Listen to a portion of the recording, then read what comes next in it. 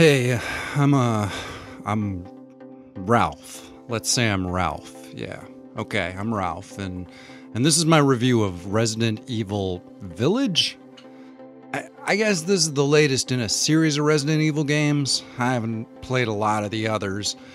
I don't know if I should have or if it helps you understand the story. The visuals are pretty amazing. It's really scary stuff, like legit scary. And I'll tell you, I seen some weird shit. After I got back from the war, they said I couldn't talk about my life anymore. It didn't belong to me. My life was not my own. My experiences had been deemed top secret and of national security by my own government. I was 20 years old when I signed up.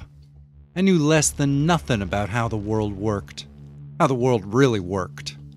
Wheels within wheels. I was 2 weeks in country when I got taken captive while on a patrol. I was the only one they didn't kill. The people who took me were mostly locals, but there were a few foreigners as well. A wild-eyed Welshman who kept babbling incoherent nonsense. They brought me through a series of caves. We were walking for what felt like weeks. Months. I lost track of time. Never saw the sun or even the sky. I wondered if they could have been walking me in circles, but I never saw the same rocks twice. They took me to a place where flesh was growing out of the earth. Muscle tissue coated in thick layers of skin, rising up from the earth like bread in the oven. We'd exited a long, throaty tunnel and come out in a sort of clearing by a little waterfall. There were large patches of the meat stuff growing everywhere, swirled in different shades and speckled with freckles and moles. In places, it had been bleeding, perhaps scratched at by animals, and the wounds had scabbed over, the scabs themselves as thick as dinner plates. You could tell these freaks, the ones who'd taken me, they were worshipping the stuff like crazy. We were deep in the woods, deep in the jungle, far off from any real traces of civilization. Some of them were praying to the meat, washing it and whispering to it. A few wanted to try eating it. I could sense the disparity amongst the group was driving a wedge between them. I wondered if I could work it to my advantage. I remember looking back at the cave we'd exited. The sun was hurting my eyes so bad I thought I was going blind, but as I squinted through my fingers I could see a ring of irregular teeth, some tiny like little baby teeth, others as large as whole skulls, all strung out in a ring around the cave mouth we'd come through. It was like something was trying to grow a body but didn't know how, so it was faking it. Like a child's drawing come to life. Living nightmares.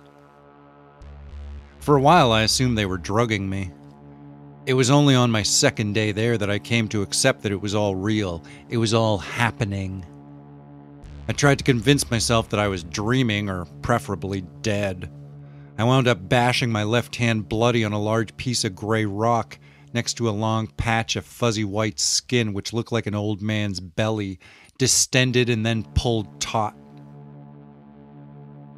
One moment I was watching the meat growing in the dappled sunlight that came filtered through the jungle canopy, and then suddenly I was screaming and waving my hands around like I was being attacked by invisible enemies. I don't even remember what set me off. But I remember when I hit the rock. There's a nice big scar running up the length of my little finger. Still aches sometimes, and Lord knows my typing speed isn't what it was. There were a few types of root vegetables growing around the area, and that's what we all lived on.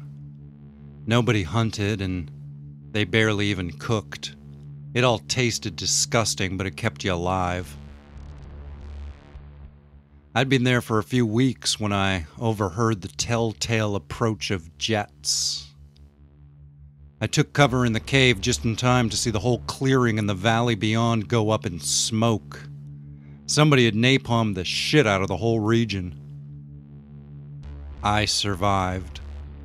Once again, nobody else did.